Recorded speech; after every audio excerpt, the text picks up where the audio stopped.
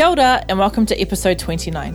Kanua Lloyd started off as a kids TV presenter and is now one of very few wahine Māori to lead primetime television in Aotearoa. Using her platform to advocate for and address issues that affect many New Zealanders, Kanua flows between waves of both public support and public criticism. In this episode, we talk about the joys and pains of being a wahine Māori in mainstream media. We learn about Kanua's childhood and her whakapapa. She shares stories of the Indigenous women who inspire her most, and we laugh and cringe about all the keyboard warriors. Whakarongo mai. Kia ora, I'm Kiane. Nuku is a movement. We're empowering Indigenous wahine to be agents of change, cultivating opportunities to shape the world we want. Through this series, we're meeting 100 kick-ass Indigenous wahine doing things differently. They show us how the world can be shaped by our unique Indigenous voice. It's all about who we are and not who we've been told to be. Nuku, mahine, mohine, kia hine.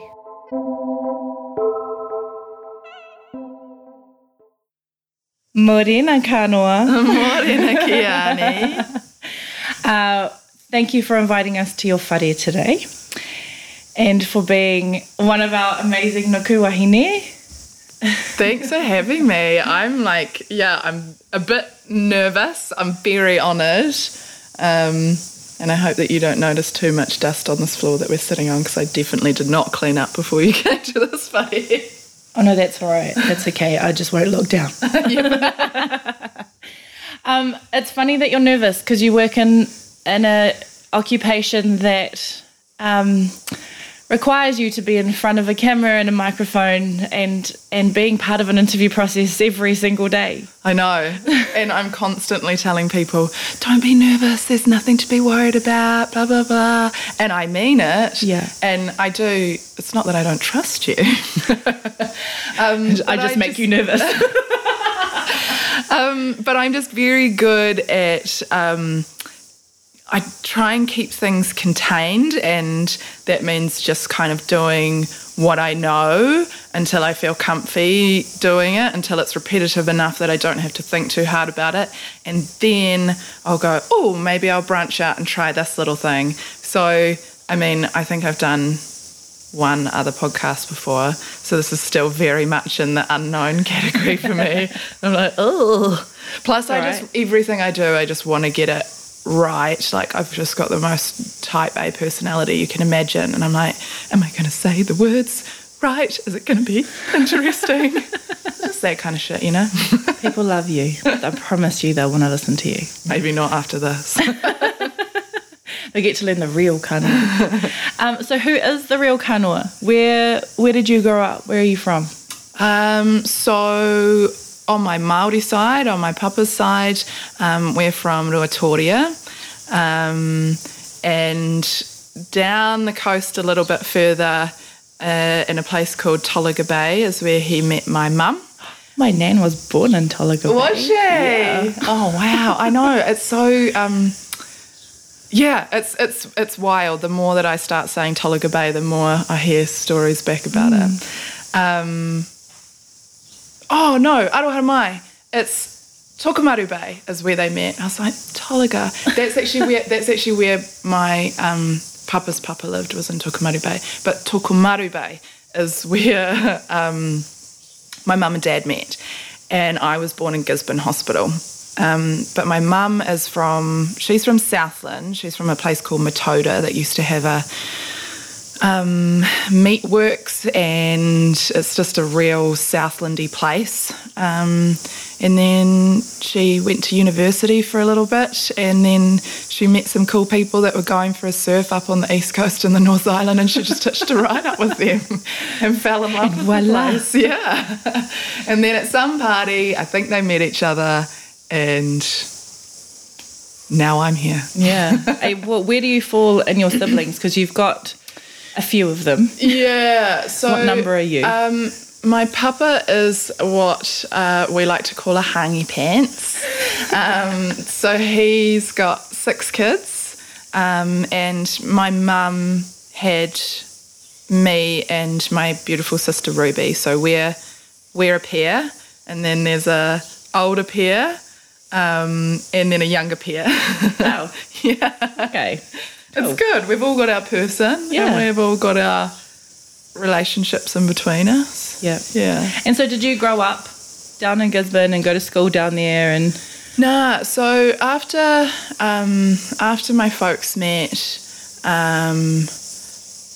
this is going to be like because I'm still learning all this stuff, hence the Tolaga Tokumaru mix-up, and because it all happened when I was quite young. So I'll tell you what I think it is, and then my mum will correct me later and be like, no, that is not the order it happened in.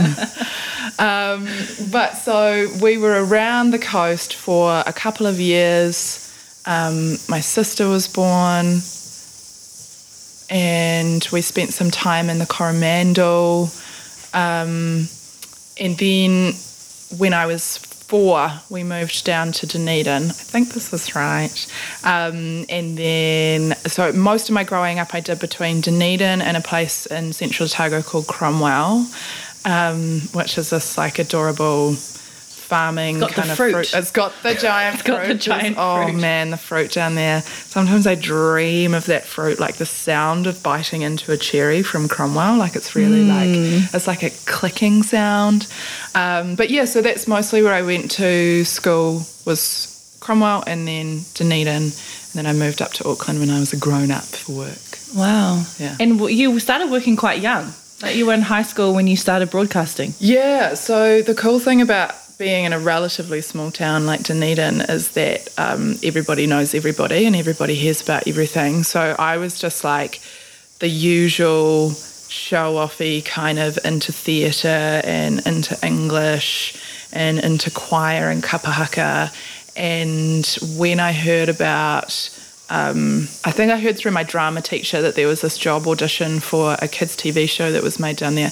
It's not around anymore, but it was quite bomb at the time. It was called Squirt, and they were using this really wild green screen technology where there was like a penguin called Spike, and he was made by like a puppet lady called Katie. And I don't even, what do you call that? Like it's the stuff that they do on Lord of the Rings, you know, like they put a weird suit thing on. Yeah. And it was a CGI penguin and a CGI fish. And so I went to this audition like, hey, I'm Kanwa. And I just like really love TV and stuff. And it's just really great. And I got a job as the movie reviewer on that show, which meant that once a week I got to go and watch like trailers of movies and say, this movie is going to be so interesting and you're going to love it and you should definitely watch it. Oh, so they didn't take, like, you didn't go to the premiere of the actual movie, you just saw the trailer and then reviewed it. Nothing happened in Dunedin. There was no premieres of movies. Told all the kids it was going to be awesome. Yeah, I was basically a mouthpiece for Disney. It was just a child labour. But did you have a favourite trailer? I honestly couldn't remember a single thing that I talked about. I really couldn't tell you. But from there I kind of just met a lot of people and fell in love with, you know, all of the parts of what it takes to make a TV show, not just the CGI stuff, which clearly I still don't understand to this day, but, you know, there were writers and directors and producers and they were all just really cool, interesting people, and they were grown-ups, which, you know, I was like, at that age I was just hungry for like cool adults that I wanted to be around and who I could be one day. And so I kind of got the bug then, and we started doing more stuff. The big trip to Hamilton to do the Hot Air Balloon Festival when I was like 16. I was like, sorry guys, I've just got to catch a plane for work, my TV job for work to Hamilton. It was wild. I was just like, you know, you went from Dunedin to Hamilton. That must have been wild. Yeah, well, because I don't think I'd been to Hamilton before then, and I was like, wait. So there's a place in New Zealand that doesn't have a beach. Like I could not understand it. Even at 16, like, I mean, I probably should, but I was just like, oh, this feels funny. I need something to look at. But yeah, so that was when I got the bug. And I think most most people would have remembered you from Sticky TV. Yeah. You don't go to What Now? No, but everyone says that. I'm like, you're talking about Siobhan Ruakere. Very different people. So, didn't go to What Now, which was the most known. Yeah. You went to Sticky TV, which was the competition. Yeah. Oh, no, don't get me wrong. Like, I definitely went to an audition for What Now, run by Jason Gunn, and that's when Tamati Coffee was there. And I remember he was, like, really busy, but he came out to say hi to this group of 6 people that were auditioning. And I was like, oh, my God, it's Tamati. He's so cool. And Jason Gunn. You're both now in such serious jobs. Because, and I mean this, I reckon children's television is like a kind of a university, because you have to learn to do everything. Like by the time I left Sticky TV, which I moved up to Auckland for in my 20s, like I think it was about 22 or 23, it's about 10 years ago. By the time I left Sticky, I'd directed, I'd written episodes, I don't know, like I was set dressing, and because we all were, you know, and you're carrying cables and you get a real understanding. It's a real small team of what every single person's trying to achieve. And it's just this stuff that I learned there, which I'm still using. It's great, really now. Great learning. Yeah. That's awesome. Yeah. Have you had a favourite broadcasting job? Because I know we've talked a bit about the kids TV stuff, but you've also worked in news and you've done radio and you're now on the project. Do you have a favourite? Well, I think the move to news was the most important for me, because I sort of got to a point where I was afraid that my brain was shrinking. And with a little bit of disrespect, I guess, to my commercial radio colleagues, there wasn't anybody in that world that I was having those I want to be you when I grow up thoughts about, like I was when I was doing kids. But the people that I was looking to going, oh my God, was John Campbell and Hilary Barry and Mike McRoberts and Sam Hayes, and just purely by chance, I met this guy through my husband having a beer, and we just hit it off like at the pub. And about 6 months later, he must have remembered me. He worked at TV3, and when this job came up for a weekend weather presenter, he was like, you need to go and audition for that. And I was like, hello, I can't quite remember your name, but yes, thank you. And so I did. I went to this audition and was just straight up about the fact that I wanted to be like Mike McRoberts when I grew up. Like I wanted to make a bit more of a serious change. And luckily they took me in and saw something in me. But fuck, it was hard. Like it was, if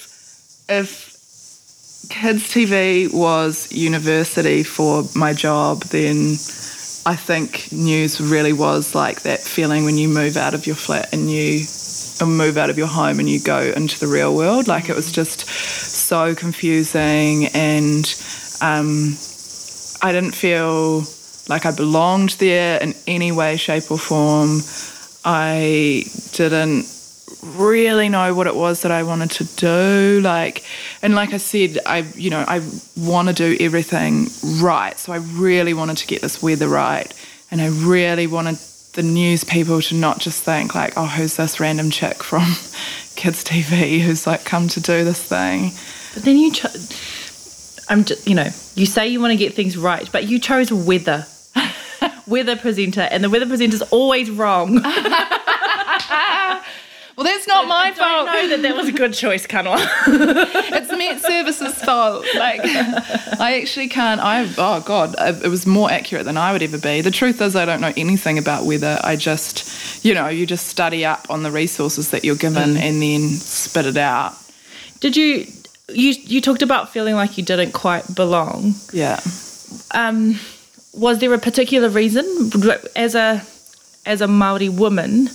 Was that part of the reason, or was it more so that it was because you had come from maybe a less serious broadcasting area into these very staunch, serious news roles. Yeah.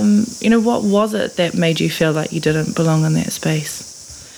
Well, I think at the time I would have said it was because of my background and all these amazing people doing important stuff that I didn't know how to do.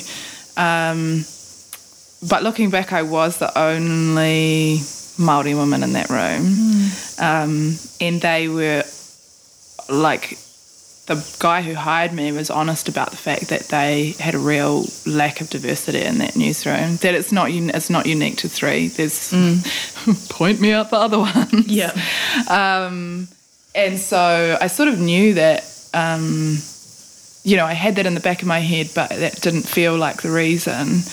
But fast forward to where I am now, and I'm really struggling with that now. Like it's literally being the only Māori in the village sometimes. Retrospectively, I feel like that must have played a huge part in my feeling of discomfort and not belonging. When I see you on television now, and I've met you before this, and we've had a number of conversations outside of this interview, but when I purely just see you on TV, I really feel for you sometimes, because you can see that you're the only person that sits on that panel that has the view that you have, or that has a real understanding of some of the topics that you guys discuss, particularly when it comes to racism, when it comes to Māori rights and issues, when it comes to systemic racism and issues, when it comes to discussions around diversity in Aotearoa, when it comes to discussions around privilege. And do you feel it's your job to really advocate for the marginalised voice when you're in those discussions with a panel of people that don't look like you or sound like you or have a life experience that you have? I'm weirdly I'm getting quite emotional you asking that question, because this is something that I'm really struggling to, I don't know what the straight up answer is to that. The answer is it's really hard, and that I do feel a sense of responsibility to our people, to people that are like me, but it also costs a lot. Yeah. And so figuring out how to protect myself and create boundaries so that I'm strong enough to do the important stuff is a real challenge.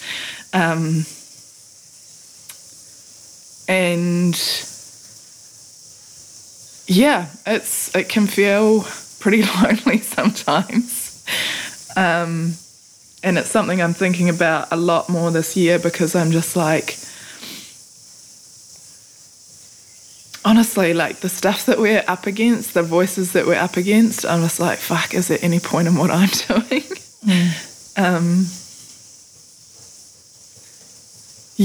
And I'm saying that, like I said to you, I'm crying now. I'm saying that from a place of feeling a bit vulnerable at the moment, and I'm feeling a bit protective and maybe kind of looking at it in through a bit of a negative prism at this time in my life. So I don't want to say, is there any point, and for that to be the final word on it.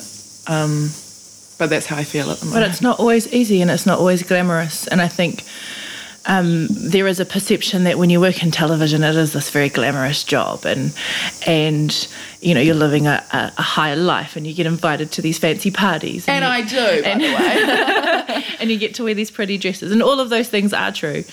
But it's also hard. And I've seen how ugly online trolls are and can be, and I've seen that for you in particular, I've seen you advocate on certain issues and I've seen you just get slammed.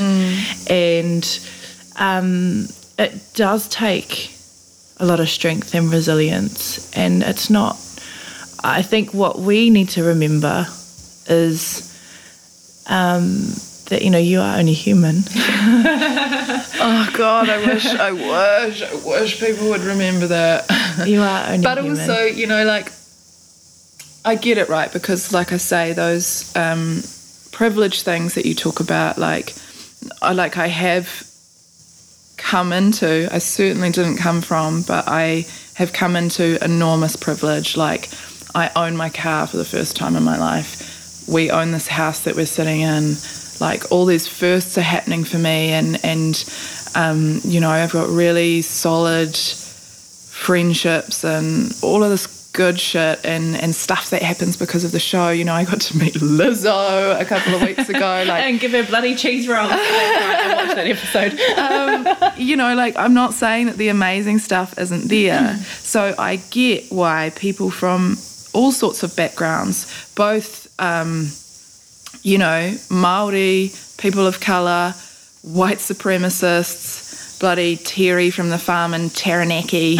I get why it probably feels okay to tell me what they don't like about me, because they assume that because I've got all of the stuff that comes with some sort of special armour or something, that means that when you call me a silly bitch or when you tell me to shut the fuck up, that doesn't hurt.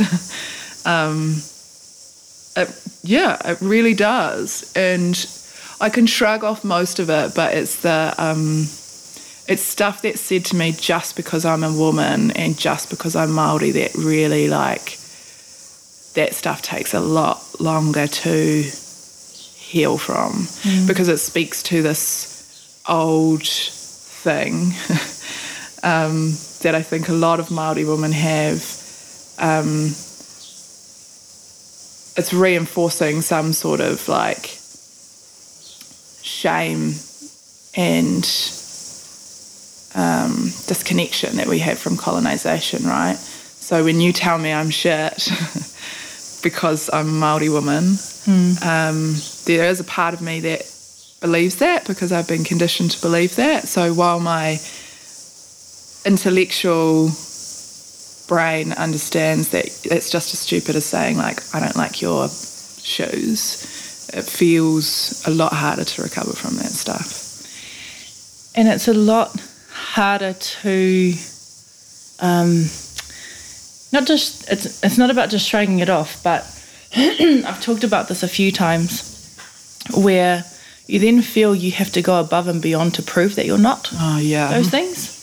And so as a Māori woman or as an Indigenous woman, you're working twice as hard, because you're not only working at the same level and capacity as your peers, but you also have the sense of having to prove that you're just as good, because it's been built into the system that Māori women are stereotypically not as good. And so we have to somehow prove that we're just as good, if not better. Yeah.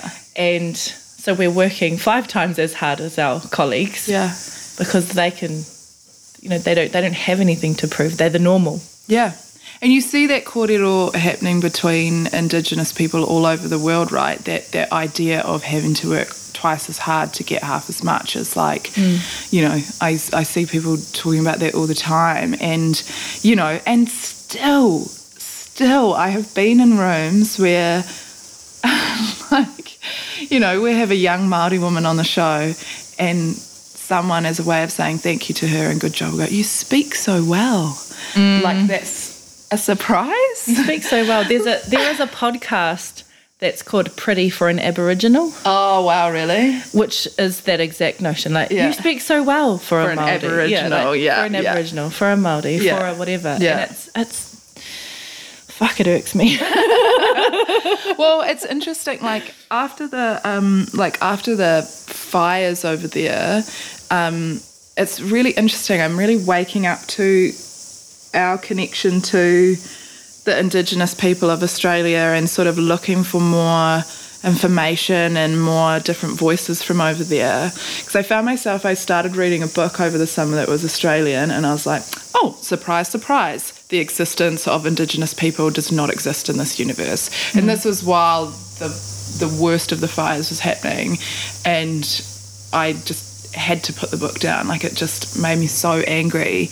And I've been to Queensland a couple of times in the last couple of years, and far out, like, I am invisible there. I'm invisible, or I am shit. And it's a really interesting thing for me to experience, because here it's hard for me to tell how much of it is from people that sort of know me from watching the telly, or how much of it is just because we're doing a bit better here. But I've not really had the experience of being ignored in a restaurant, or being followed around a shop, which I do when I'm in Queensland. So, yeah, I'm like, need to make some connections with those cuzzies and learn some more about that, because, yeah. Yeah, it's like we go to the, if my husband and I fly, he's Tongan, and he always gets stopped at the airport. So always.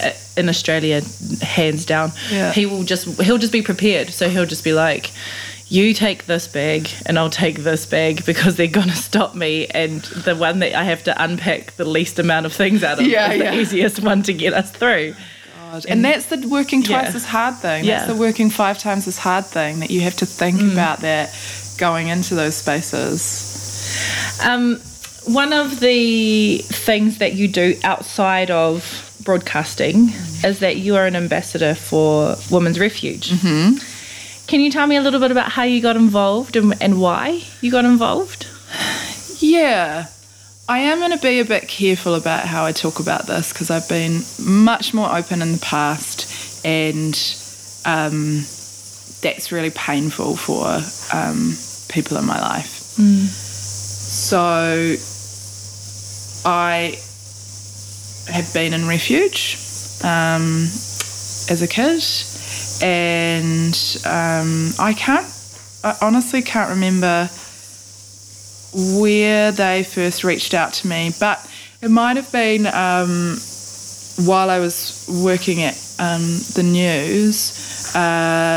Stuff was going on with Tony Veitch, who'd come out and said again, like, oh, poor me, why is everybody being so mean to me? My foot was really sore from kicking her in the back down the stairs. Yeah, man. And like, and this was kind of the guts of this piece, was that I fully believe that people can change, that people can learn, that no person is just bad, that they have the capacity to become better. But that starts by saying sorry, and that starts by acknowledging the hurt that you've inflicted on other people, and that man has never done that. So I spoke about that, and from there, Women's Refuge got in touch with me at some point, and it was important to me because there is a misconception all over the world, but especially here, I think we were a bit backwards about some things, that people who experience and people who perpetrate domestic violence are brown, poor, on drugs, tied up with gangs. And while some of those things are true, and while I don't believe that those things are any reason for people not to have help and refuge and rehabilitation, it's only part of the story. And that shit is happening in every neighbourhood. Like, it's perpetrated by every kind of person, and you know, it's not just one of those brown people issues that they're just fucking doing it to each other and we can just ignore it. Yep. They need to talk to their own leaders to sort that out amongst themselves. That's the go-to line. Yeah. What are their iwi doing about it? They've all had treaty settlements. They've got enough money. Yeah, Why aren't they sorting it out? So it was really important to me just to kind of use this platform that I've got just to, you know, if one person looks and goes, oh, hey, she's on the TV and she's, you know, been part of that system, if that means something to someone, cool. And if it doesn't, it's not doing any harm. So what can we do to help Women's Refuge? Is there anything we can do practically?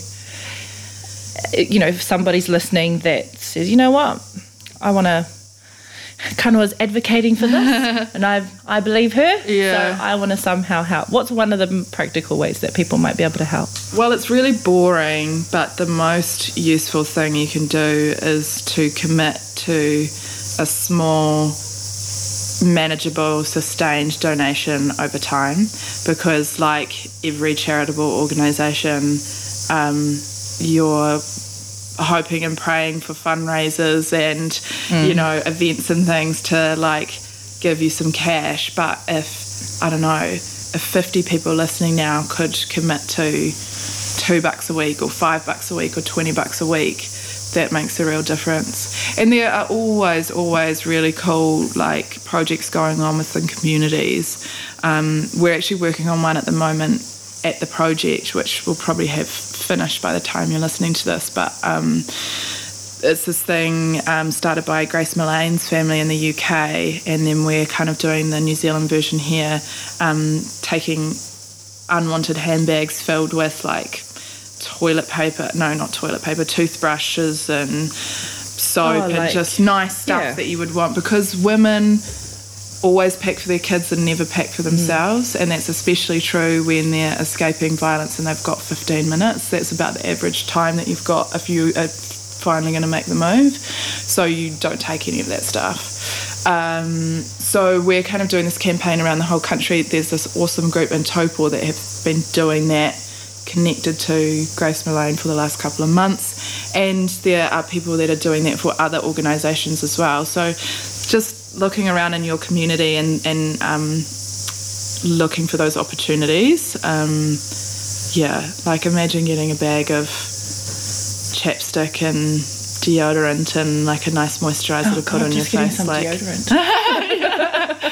Yeah. Something you always need. Yeah. And it makes you feel good. It does. Like some wet wipes and some deodorant. Oh, God, yeah. Makes you feel good. And just that idea that at some point, I have no idea who this person was, but at some point someone put these things into this bag with love and said in a silent way, like, you're important and you deserve these nice things. Like, that's the most powerful thing. One of the things I wanted to talk to you about today, and it was something that you made a story out of, was you tracing your whakapapa. Oh, yeah. And that I already mucked up earlier. But that's okay, because there are a lot of people, I think, you know, when we talk about the diversity of women, we also talk about the diversity of Indigenous women, and then the diversity of Māori women, and as Māori women, when we're all different, some of us are live in their papakainga 2 doors next door to their marae and have spent their entire life embedded in their whakapapa and, you know, the stresses that come with that. And then there are some women who have had a more urban upbringing and a loose connection to where they're from, and there are others who are just learning about that as they're getting older. And all of those things, none of them are better or worse than the other. They are all different. And I really enjoyed watching your story, reconnecting with who you are and you know, going onto your marae and just discovering these parts to you that you didn't know or have connection to previous. And I just wanted to ask you, how did that feel, and how has it continued to feel as you've continued to grow that knowledge and connection back to who you are. So that whole story, getting it together, coordinating all the stuff behind the scenes, shooting it, putting the pictures together, was one of the hardest things that I've ever done. In some ways,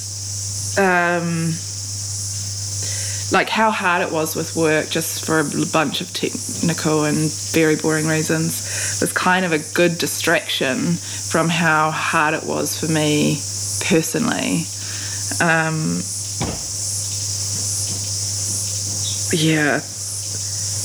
And it was actually when the cameras stopped rolling, got to go and see this amazing wharenui in Chicago, got to meet the whānau who, whakapapa to that wharenui and sort of the kaitiaki of it on the other side of the world. Got to go back to the place where my mum and dad met and meet some whanaunga. But after we turned the cameras off the next day, my dad and my brother and his wife and his kids and my sister, who had all come to awhi through that time, we went to my nana's house, which is in Tuparo, which is a little bit further up. She's not around anymore, and when I say house, it's just a shed on the farm. And got to stand under the maunga where she is, and we put my niece's whenua in the ground there. Wow. And got in the river, and that was the real homecoming for me. The work that I did, I'm really proud that I did that, because I keep on hearing from people who are like, whoa, like this has really inspired me to make the same thing. And that, like, going through all that pain and choosing to sort of like tear the strip off myself and offer it up for my work became worth it, because I know that it meant something to people, and because I got to connect with those people in Tokomaru Bay. But that experience of actually just going and being on my whenua with my whānau, it was magical. Like, it was honestly magical. I don't know, it woke something up in me, and has continued to inform the things that I do back here. It's sparked these relationships. Like, I think I met you after that. I met this awesome woman called Tweety Waititi, who has become a friend and mentor, and a really powerful connection to reo. I've met this other amazing group of women that we're like in this WhatsApp group, and we just send each other messages like, this just happened to me today, is this shit? Or like, you're doing amazing, sweetie, yes, queen. All these things have happened after that, taking that journey. So while it was painful, all of these kind of like related but not related things have started to come into my life. What I wish I had known before I went, and what I've been thinking about a little bit more, I actually listened to Stacey and Scotty Morrison talking on this other podcast about how we've lost the ability. If you don't have the reo, you probably don't have the ability to karakia, and I reckon I badly needed that. Coming off the whenua and then back into this world, I just did not know. Like, it actually kind of spun me out for a while. Like, I was like a cicada would fly at me, and I was like, is that a tohu? Like, I was just like, it was buzzy.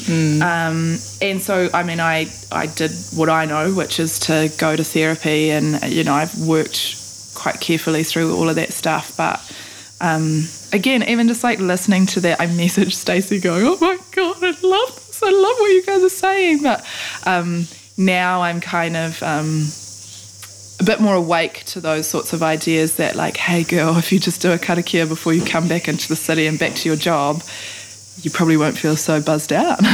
Yeah, helps to settle you and ground you. Yeah. Some other things that I've learnt, because in my life I transition into quite extreme spaces. Yes, you do. And then do still have to come home and can still be carrying quite some real heavy stuff. And so a couple of things that a really beautiful wahine had shared with me was to take your bloody shoes off and go and stand outside on the whenua, on any whenua, so long as you're physically connecting to Papatūānuku, and just be in that. And they say ground yourself. It literally is grounding yourself, but it's kind of feeling that that real aroha from the whenua and settling you down. And I think, we talk about it in this really philosophical way, bringing you back to earth, and like all of these sorts of things. But actually, it's true. Yeah. Like these are things that Māori have done forever, and they've also become sort of this new wave of, frou-frou kind of living. But actually, it's part of our ancient traditions to be able to do, Do you know that's one of the last things my nanny said to me before she died? She said, take your bloody shoes off, girl. And sometimes I hear her saying it to me again, so it's really nice to. There you go. That was a tohu. Nanny just visited. Thank you! Take your bloody shoes off. What else? What else can I do? So the thing that I love, and I did this yesterday, my two friends staged an intervention. And did this for me yesterday, is I need a pure, so I need to go to the water and I need to cleanse. And if you're wanting to, I think I've talked about this on this podcast before, if you're wanting to do it in the best way, any way is a good way, but if you're wanting to get everything aligned, then often you will do it on a whero day on the Maramataka, so that's your lowest energy day, or on a Rako Nui day, which is your highest energy day, so that's the full moon and the no moon. You would do it on an outgoing tide, because then Tangaroa and Hine Moana is taking it away from you and out into the sea. And you would do it completely naked. Easy to do in Auckland. Yes. And so that's one way. And there is ritual and there is ceremony and there is karakia that can accompany that if you want to. But for me personally, I just get into water, and it has to be moving water. So it's not a pool, you're not going into a pool. So yesterday, I went out to Piha and put my feet in the ocean, and then just really needed a swim. And I'm a great swimmer, but I don't like swimming at Piha. And so then we went to this amazing waterfall, and I went to a part of the river where it was running through, so it wasn't just the pool. It was still running, and just immersed myself in the cold water and got all the all that negative energy off me, froze it out of me. Got it all off and felt much better. It doesn't completely take it away. There's still lots you got to work through afterwards, but just to feel lighter and a bit better, and to just reconnect with you and reconnect with the taiao around you. Those are some of my things that I do. And I think especially when, some really heavy stuff goes down, you got some quite life-changing things, or you're just having a fight with the government. Those things help me stay a bit more sane and not go completely overboard crazy, which can also happen, which is why it was an intervention and not so much my choice. Have those people that know you really well to go, girl, tomorrow you are not working, you are going to the beach.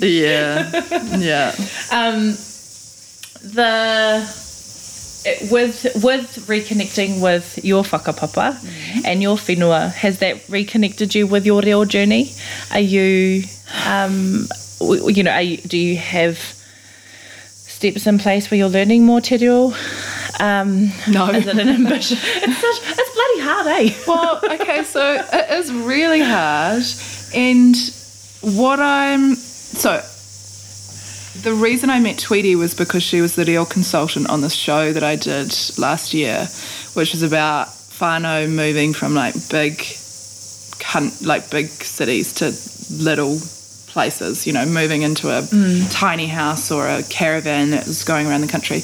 And it had Te Māngai Pāho funding, which is awesome, but meant that it needed a lot of reo in it. So Tweety was with me and helping me with that and helping me through all my guilt and weirdness of everyone's going to know that I'm not doing it properly and everyone's going to criticise me. But that was a really cool confidence booster for what I do know. But I'm quite hungry for getting in a group and learning reo. I've done the courses in my 20s. I think I've done 2 through Te Ara Reo Māori and through to the Wānanga, I mean. And I know I can do those again, but they're all in the evening when I'm at work. Exactly. This is my issue. Yeah. I think we need to start this group. We do. We really do. Can we please? Because I looked up Googled Māori classes Auckland morning, and the only one that came up was in Parnell. And it was, as far as I could tell... I'm sorry, I just had to laugh because that's not the place where I thought it would be. As far as I could tell, the kaiako is a Pākehā fella. Oh, cool, okay. I mean, I did try and do... I was like, Kānoa, don't you just be assuming because of someone's name and their skin colour that they don't whakapapa back to, Somewhere. But I did do a bit of a dive... And I do not think he does. Yeah, not the best option. So that's not really what I'm after. Cool for him and actually cool for that community. Awesome. But that's not what I want. I want to just, get in a group of people and, I don't know, I just want to listen to people kōrero Māori. I want to, because I get really excited when I can understand what people are saying, which is happening more and more now.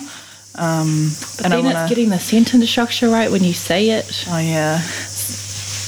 I haven't even started thinking about sentence structure. I'm just oh, sorry, no, I've just put that on you. No, Kānoa, it's fine.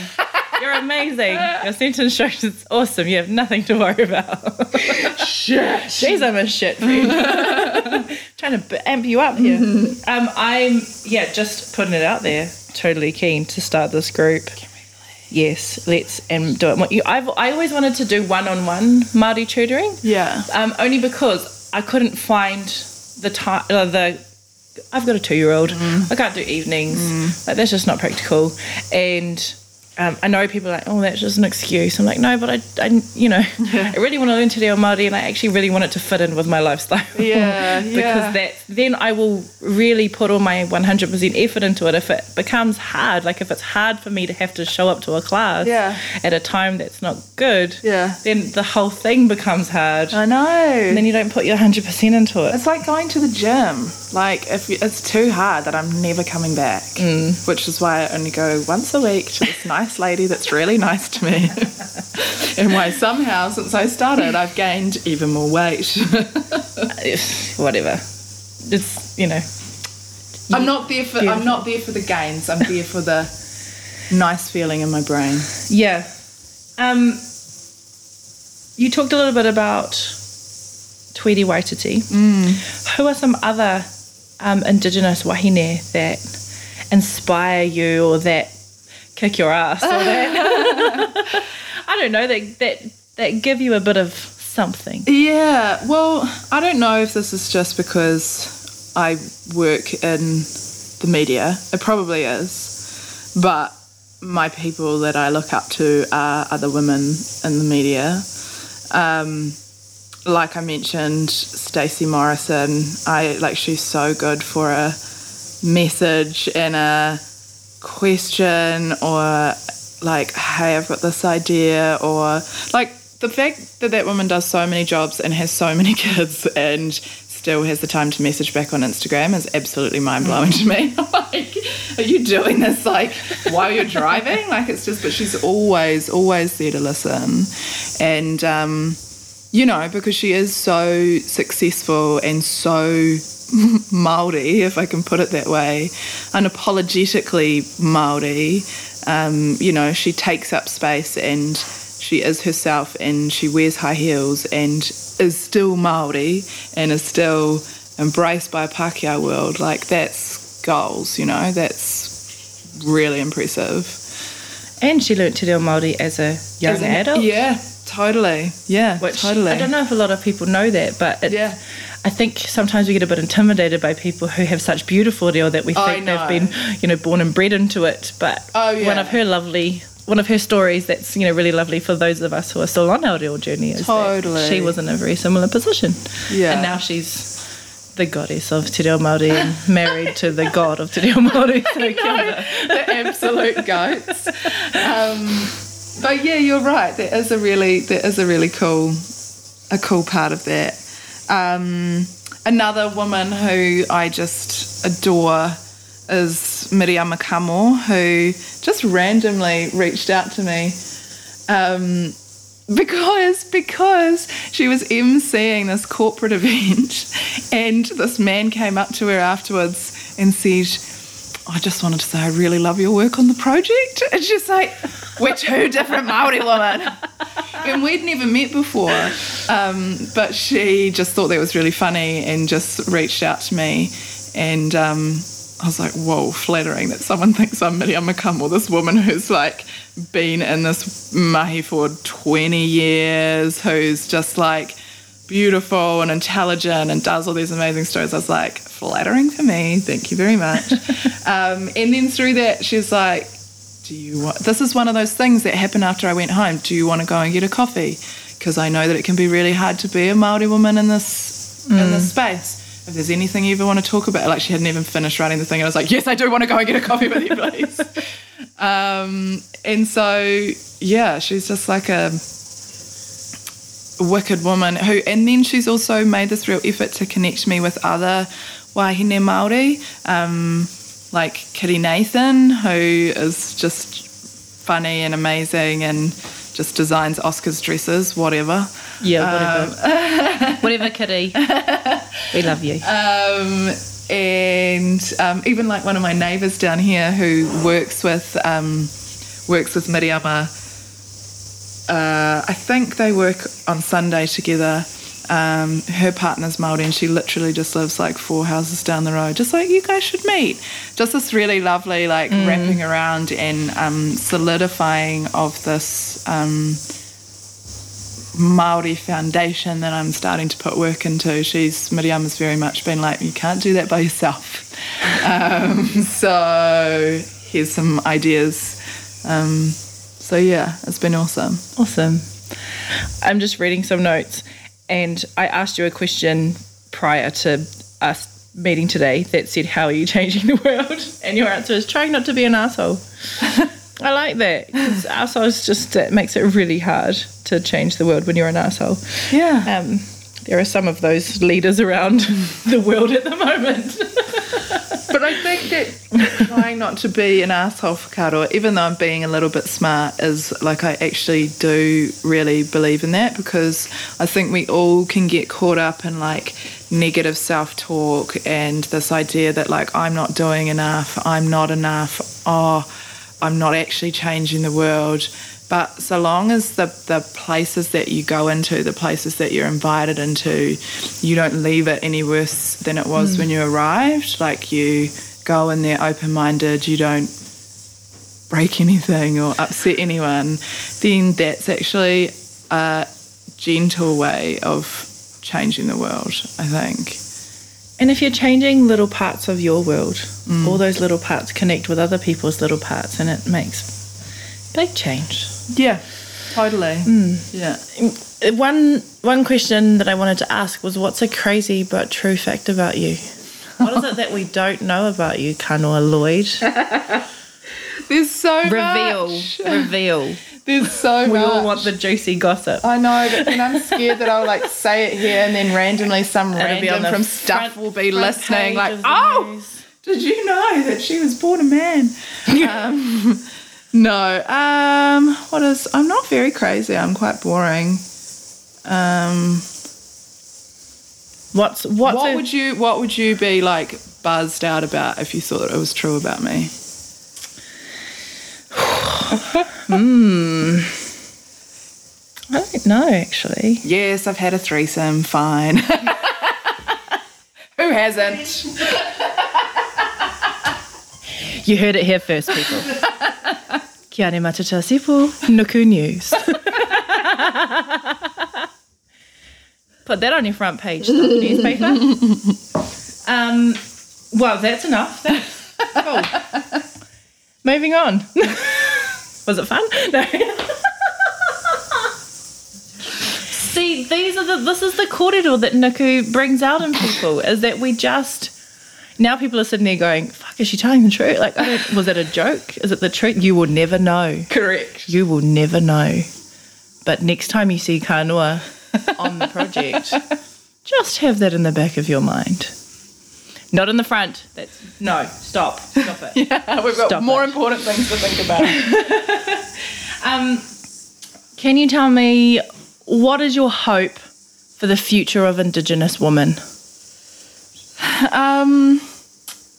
More connection. The more I am making connections with other Indigenous people, the more I'm finding how powerful and essential that is. And obviously that's what Nuku is about. And I just, I'm hungry for more of that, and I love it when I see that. And I think more connection leads to the other really important thing, which is more visibility. Like, it's almost become a cliche to say, like, I want more diversity and visibility, because we are constantly banging our heads against a brick wall, asking for it, working really hard for it. But yeah, I'm just going to try not to be, to go back to an earlier part of this kōrero, I'm going to try really hard not to be disheartened by the lack of it, and still believe that it's an achievable thing. Yeah. Cool. Are you? What I see out of you is bravery. And I think in the earlier part of this conversation, we talked about the difficulties of doing what you do, surrounded by white men. Who are actually, the ones that you're surrounded by are not as bad as what you could be surrounded by, let's be honest. Yeah, and please, like, let me say that it's not about them as individuals. No, it's definitely not. Like, I'm given a lot of space. So this is actually one thing that I do want to quickly mention, because it's just come up recently, that I am given space and support to talk about these things by those particularly white men in my life as much as possible. And I think sometimes people mistake them giving me space as them not supporting me, because on our show that just means that I talk now and then they throw to the break, right? And so I think that could easily be mistaken for them not being there for me, but they very much are. What is, you know, and they're listening and they want to learn, but what is difficult is that, like, they will literally ask me questions about, like, Me Too or about racism or whatever, and I'm like really pumped that they're open to learning, but sometimes it gets tiring too. Yeah. Jeremy Corbett said something. You had done a piece, I can't remember if it was about Ihumātao, if it was about another Māori issue, or it was a Māori issue. Yeah. And it was possibly a Māori female issue. And I think it like went to him to say, what do you think? And he said, I'm a white man, and I because of that, I shouldn't even have an opinion. And him just saying that, I was like, yes, yes. Yeah. Thank you. The fact that you're not saying anything and then saying why you're not saying anything is all I needed to hear. Yeah. I don't care about your opinion, which is, on this particular topic, don't have an opinion. You're not entitled to one. And the fact that you recognise that is awesome. Thank you very much. There is a lot of learning going on. And look, I might ring you up after this and ask you to take it out, but even Mark Richardson is doing a lot of learning, having to sit next to me once a week. Like, I have noticed a huge change in him. I think he's kind of messed that up again this morning or yesterday morning. I've just seen another headline of him having a rant, but I can literally feel him holding back on some things and asking questions. And I think actually the rising status of te reo Māori, like, he will often ask me how to pronounce a Māori word, and last week it's awesome, and he was really pumped to tell me that his son has just started learning Māori at his school. So yes, there's a lot of hoha that comes from that man, but I'm privy to a lot of other stuff that's going on as well. So yeah, no one's just a bad person. No one's just what they say in their work.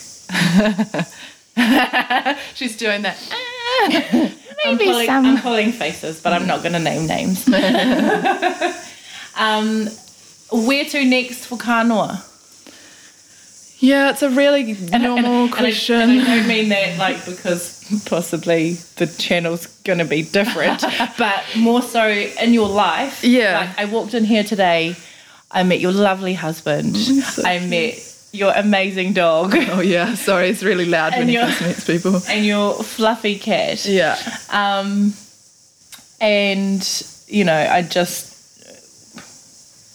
Are you asking me if I'm going to have kids? No, I'm actually not, because I hate it. Because it took my husband and I 14 years to have a baby, and I fucking hated it when people asked me when I was going to have kids. Yeah. So I'm definitely not asking you that. I'm just asking you, this is your life now. Yeah. Are you going to move to Rio de Janeiro? Yeah. I don't know. Where to next for Kānoa? Do you know what? I have worked out that a lot of because I get really bad anxiety sometimes, right? And I've worked out that a lot of that is because I'm constantly thinking, where to next? And over the summer, I've been having lots of conversations with my lovely husband and with my family about just staying in the moment and appreciating it. Which, oh my God, if last year me was listening to someone say this in the podcast, I'd be like, oh, shut up, boring. But there's what I'm really trying to do, is to just keep coming back and go far out, look where I am, look what I've got. Because, yeah, it might all change. My job is a crazy job where shit changes all the time and you can't control it.